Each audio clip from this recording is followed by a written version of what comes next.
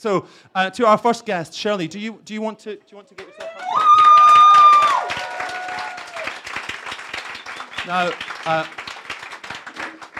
while Shirley is getting herself comfortable, I will say, as you already know, of course, she shot to international fame in 1975 with the publication of Superwoman, which was followed up with Lace in 1982. Many other books since then, many other very important jobs. She's an OBE, we'll be talking about that too.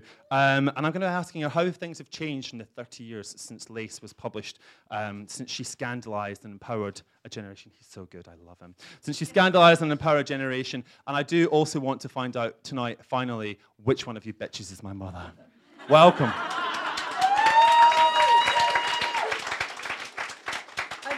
I just want to test that this thing works. Can you hear me at the back? Okay. I'm very glad to be here tonight because there was a time I thought I wouldn't make it.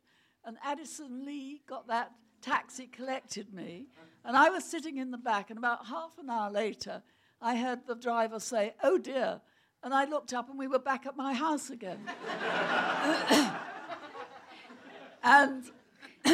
and he then explained that Addison Lee programmed their computers, giving you the directions from headquarters.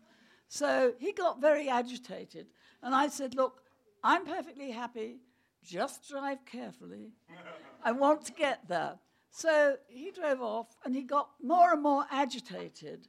And perhaps one of the reasons was I was practicing my read in the back seat. Violently, he stuck his cock in her mouth. All the way. And when we got here, on the way I had said, "Look, I don't mind anything as long as you don't talk, because I'm talking." And when we got here, I said, "Excuse me, but how long have you been driving for Addison Lee?" And he said, "Not long." So I said, "How long?" And he said, "A week." And I said, "What did you do before that?" Thinking that perhaps he drove tractors. And he said, "I was a banker." So I felt better about it. And now, as sadomasochism seems to be the flavor of the year, I thought I would read you one of my SM scenes from Lace, written 30 years ago.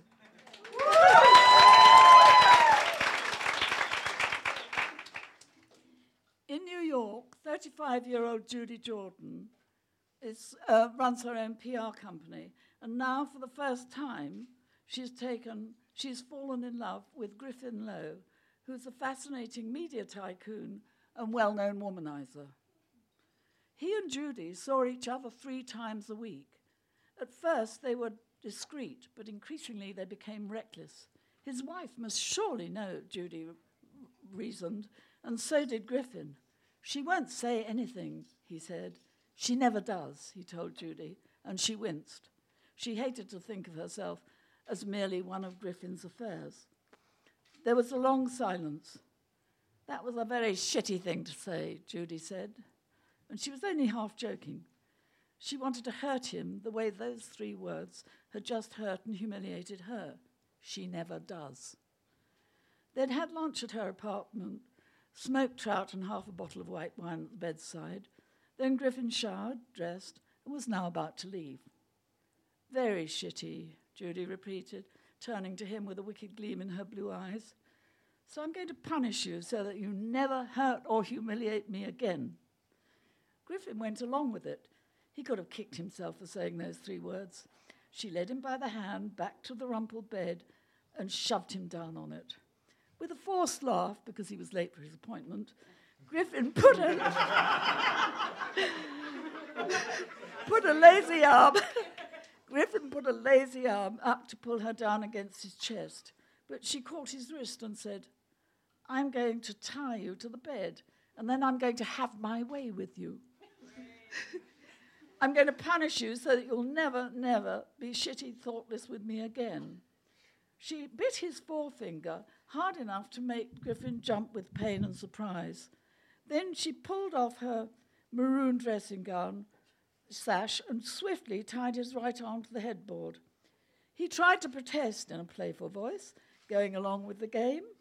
He recognised the real pain behind her teasing tone of voice, and he also recognised that he wasn't going to make his next appointment. As Judy reached for his other wrist and wrapped a red silk scarf around it, he said in a resigned voice, "Aren't you going to undress me first?" "I'll take off your shoes," Judy offered, yanking off his handmade Italian loafers. Then she tied his ankles to the bed with his beige silk stocks so that he was spread-eagled. "Oh, no," Griffin said in a high falsetto. No. Not Gestapo-style correction. Not the whip. Not torture. Not the studded leather bed with the gloves and the buckles and the brass handles. And, sorry about this, I'm getting excited. And the vicious stiletto heels and the swastika armband. Groaning between laughs, he didn't mind playing along for a bit. "Worse," said Judy, disappearing into the kitchen. She reappeared naked in the doorway with a pair of sheaths in her hand. As she headed for the bed, still with that wicked glint in her eye, Griffin nervously said, "Okay, Judy, I'm sorry. Now let's quit fooling around. This ridiculous horseplay has gone far enough, and I'm late as it is." "Oh, but I haven't started. So I'm certainly not going to stop," Judy said. And before Griffin realised what she was doing, she'd slashed through the jacket of his handmade suit. "Judy!" He tried to jerk himself upright, but found to his surprise that he really couldn't move. She started to snip through his silk shirt, imported the previous month from Jermyn Street. "Judy, what are you playing at? You gave me this shirt only yesterday, remember?" "A mistake," said Judy calmly, carefully cutting into his left trouser leg and slicing roughly up towards his groin. "You really did hurt my feelings then, you know, so I'm afraid I'll have to upset your life the way you're upsetting mine." Griffin started to simmer. He wouldn't have minded if it was a Saturday, but he had a busy afternoon ahead. And after all, they're just... He said, "You did come, didn't you?" "Shut up!" "As a matter of fact, I think I'll make sure that you don't talk." She put the shears down, picked up her tights, stuffed them into his mouth and gagged him with his own tan silk tie. Then she carefully slashed up the other trouser leg and yanked away the drapery of grey flannel. For 1 second, Griffin worried as the shears were flourished in the air and then slashed towards his boxer shorts. He started to give muffled yells for mercy. Whatever she was playing at, it seemed the correct way to respond. "I'm going to punish you so you never do it again," Judy said softly. "I'm going to make you sorry. I'm going to make you suffer. There's a new law against what I'd really like to do to you at this minute." As she leaned towards his cock, to his embarrassment, Griffin felt himself stiffen. She curled her tongue and flicked it at his flesh with butterfly strokes. Griffin groaned with pleasure, whereupon Judy stopped. She scrambled off the bed and again headed for the kitchen, reappearing with a bottle of olive oil. She said in a conversational voice, "You really should be more considerate, Griffin." Kneeling on the bed beside him, she tipped the whole bottle over him, and the oil ran over his body and onto the sheets. Judy moved the bottom of the bed and started to massage his left foot, carefully, starting with the big toe and kneading hard onto the instep. And then going all the way up his leg with hard, oily strokes. He thought, "She's going to suck me off. That's what this is leading up to." But she didn't. She stopped short of that point and started to rub his right foot, then expertly massaged his entire body until her hands were kneading the big... Can't read the next bit.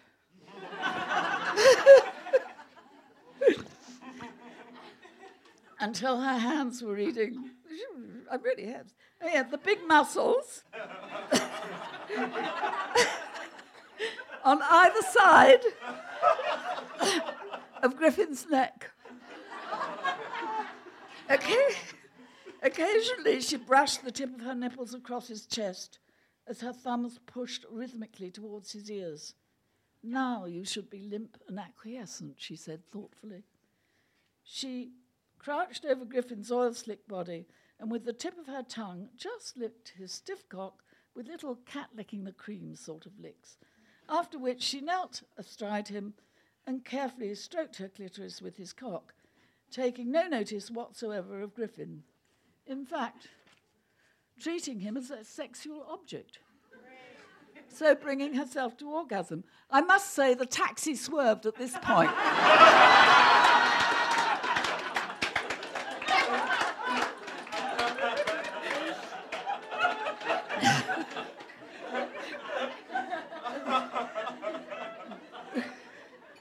Griffin was spread-eagled on the bed, and she was sitting on top of him, so there wasn't much he could do about it. A muffled groan escaped his lips.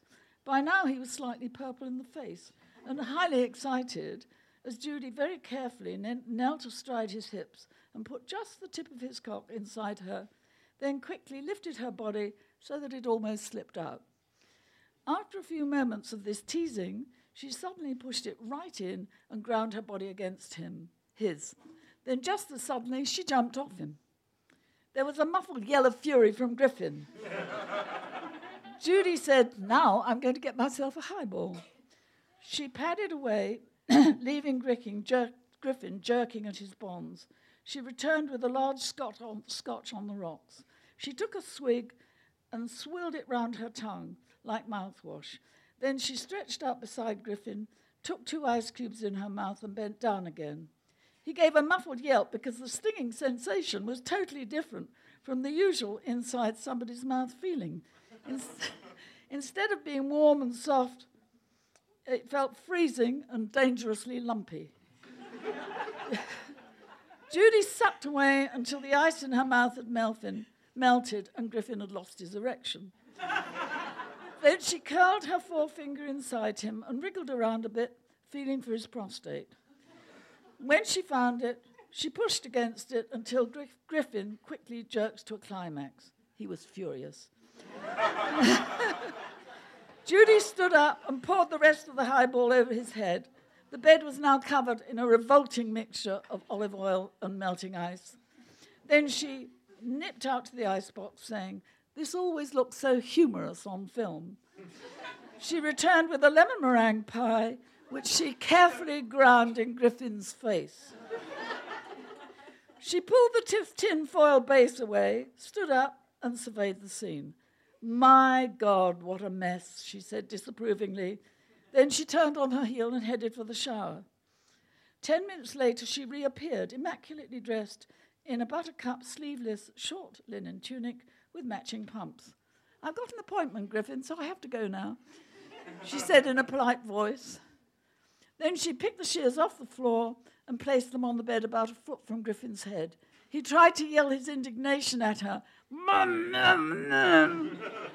but only muffled sounds came through the gag in his mouth as he struggled furiously. Judy looked down. "You were in the Boy Scouts, Griffin. You work it out." She walked out of the apartment. Griffin couldn't believe it. He couldn't believe that she'd really left him. He couldn't believe that he wasn't able to free himself. He jerked and struggled with his ridiculous silken bindings, gradually getting very cold on the unpleasant, sticky, damp bed which stank of scotch. Eventually he found that by curling his right hand carefully around, he was able to pick at the knot of the dressing gown sash. It took him about half an hour, and then, with one bound, he was free. He telephoned his driver to bring a fresh set of clothes. Griffin was livid. But he was also impressed. He, Griffin Lowe, the big dealer, the lover and leaver, who kept his women neatly organised in a private emotional filing system that never overlapped with office hours or impinged on his domestic comfort. He had been faced with a situation that his power, charm, and savoir-faire had been unable to resolve. There had been real fury behind what Judy did, and she hadn't weakened.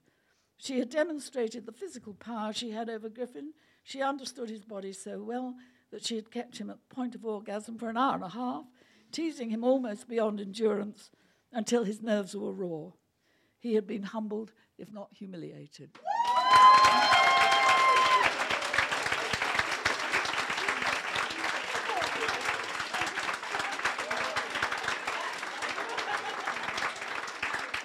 my mother could see me now. What can I tell you? Right, okay.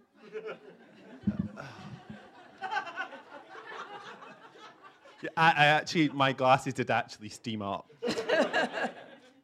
We've all been there. How are you?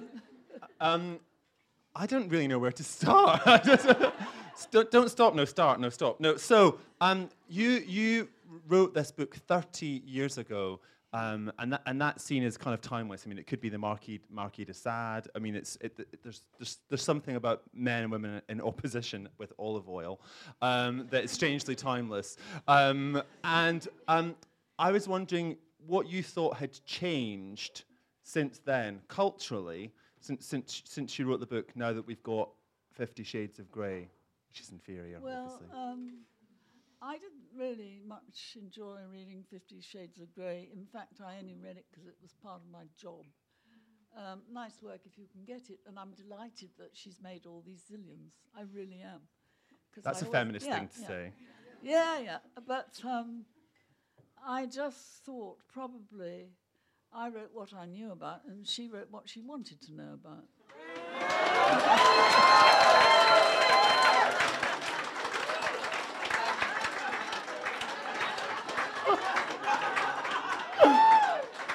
There was a sort of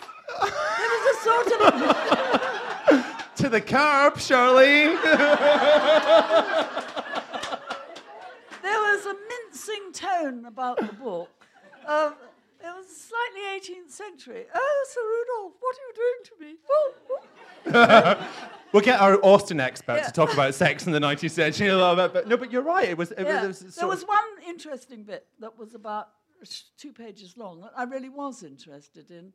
But in the same way I would be interested in the Queen's bathroom, because I've never been in that, and I'd be quite interested in that. It was the description of a torture chamber. If you wanted the red room. A do-it-yourself one, yes. If you wanted to know where to place everything, then it was a perfect description. Yeah. So like changing rooms, but kind of for S&M. But I think for, really getting worked up, give me the catalogue of Agent Provocateur any day. Yeah. So you said you wrote about what you knew about. I mean, and in the afterword to the book, you're very thrillingly frank, because you're like, well, in fact, lace was my life, and I was one of these girls at this finishing school in Switzerland, and these are the things that happened. And I found it. I mean, I actually found the afterword extraordinary. I mean, here you were saying, well, this person's Prince Abdullah, this person's this friend. I mean, tell us about that. There's one. I'm afraid I didn't write about that. I mean, also I didn't include the Duchess of Bedford. But she died last week, so now I can tell you. Spell about the Duchess. I'm afraid it did seem rather stuffed with aristocracy, but that was mainly because the people I worked with made good. So, but you were sent off to a finishing school in Switzerland when you were I was 15. 15. And you knew nobody there when you got there. You just had to kind of arrive. I knew one girl who had been at school with me in England, yes. Okay. And I got to know... quite a lot of other girls there. Because I think one of the things... Including Jill Tweedy, I might say. She once said, I tell everyone I was at school with you. I said, Jill, surely you don't admit to having been at finishing school. She said, no, I just say school. Borstal, S&M Academy. So I mean, what... that seems to me like, reading it, I mean, it really did seem like another world. It seemed like a world that just surely can't exist anymore. Well, parts of it were in 1979, you see, finishing school. And then I was writing it in 79, 80. And parts of it, we're in 1949. So there was a take on the sexual life of schoolgirls at that time. And then we whipped forward to when the kind of first wave of feminism. The friends were reunited, and then we went back through their sex lives again. And I'm not sure. I actually thought that I wrote bits between the sex scenes. But I think they were cut out by the publisher in New York. I really do. I only read this through for the first time, just before it was republished. And had you really not read it in all that time? I hadn't read it at all. And I had a friend, Mary Quant, who had written her autobiography when she was 25. She's in the book. She's in the book. Yeah. She, like the rest of them. Yeah. And Mary said she hadn't read her book. And I thought this was the height of sophistication, not to have read your own autobiography. Note to But self. once I've written a book, and everybody out there who's done it will understand it. Once you've gone through the draft 4 times, once you've gone through it 3 times with the editor, you're absolutely sick to death of it. And the last thing you want to do is waste your time reading it when it's in print. I So I agree. read it the other day. Yeah. So of the characters who are in there, there's Maxine and there's Kate and there's Judy and there's Pagan, and then of course there's Lily, who's the mysterious daughter of one of them, who has of course the very famous line, "Which one of you bitches And is my mother?" Abdullah. Yes, Prince yes. Abdullah. No. I mean, I'm talking about the women though, and I'm see. interested Yeah. in their friendship, Yeah. because I think that's one of the, for me, it's a novel about all kinds of things involving goldfishes going places they shouldn't, but it's about a novel about friendship. And that's the thing that endures all the way through. And that's when I'm most stressed for the girls, is when their friendship is challenged, not when their romantic relationship is challenged. So I think you've hit upon probably one of the most interesting things in my life, because I was born in 1932, and I remember before the war, and I remember during the war, and I remember after the war. And women were very competitive before the Second World War, because they had nothing. They only had their recipes or their... You mean with one another, competitive with one another? Yeah, competitive with one another. And if you just got divorced, not that you really could then, and still say, you were banned from Ascot. And I don't you know how awful that is, Claire? Yeah. You know they let lesbians in now. It's terrible. Times have really slipped. So I think then there was, when I was on Fleet Street, I was a designer till I was 30, and then I was design consultant to the Daily Mail, and I gradually edged into being home editor for them. But at that time, as my mother said, I was learning to be a journalist. And everybody at the Daily Mail was very patient with me, I have to say. But everybody in Fleet Street who was a home editor really hadn't had much practice at it. And we were all home editors because we got children and homes. But at that time, you had to pretend you hadn't got any children. Your tire, your car, puncture, that sort of thing. How many kids but you did you have never then? said your child had measles. They might have wondered at the amount of punctures your car had, but you never owned up to it. Now, what happened was underground, all those home editors, little group of us, supported each other. So if a child had measles, then the rest of us would rush it and with spare copy or tell them what was going on. And I really, that certainly was not so for the rest of Fleet Street as I observed it, because it was very, very competitive there. But since then, I think, and this has got nothing to do with the feminist movement. I think just naturally, as women have become more confident, and as they've got more money and more things to do, they become more self-possessed and less anxious and less just lacking in all self-confidence. If you think your life depends on a recipe book, I mean, when I was young, if your best friend asked for the recipe, then you would carefully leave out the most important ingredient when you gave it to him. I tell you, your best Shirley's friend... lemon meringue pie was never that great. No. Yeah. Well, that doesn't happen nowadays because, of course, we don't cook. We assemble. And of course, life is too short to stuff a mushroom. Yeah. Yes, no, I had to get that in there.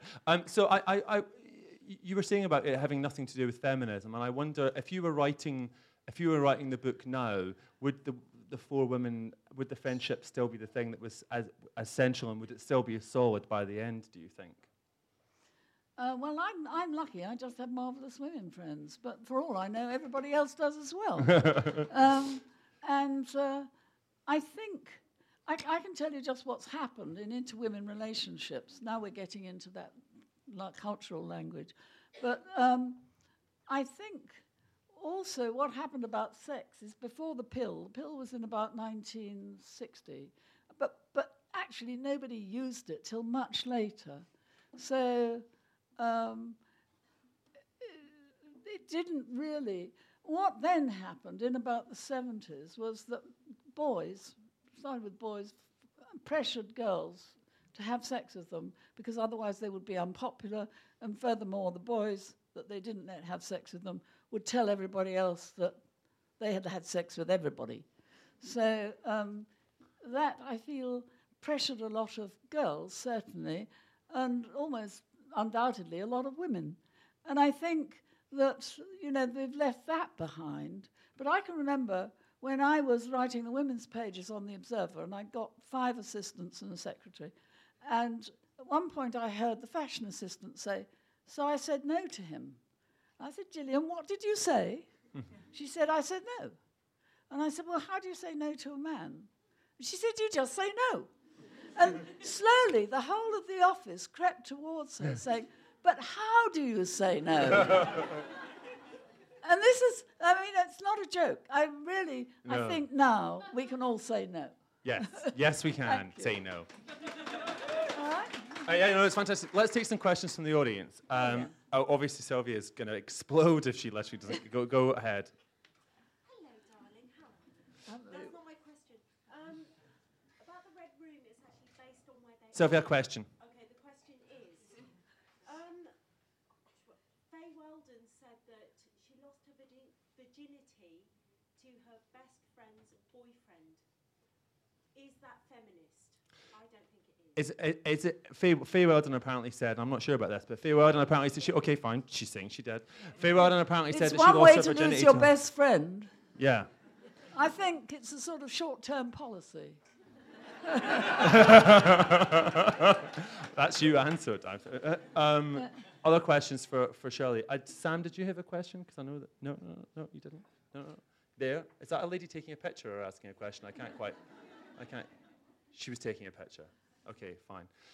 I just wanted to ask you one more question, which was to do with your life then and your life now, because when Lace happened, you were one of the first people between the book and the film to get $1 million advance, and this was in 1978. And at that time, it would have taken a secretary 200 years to earn that amount, so it was a big sum then.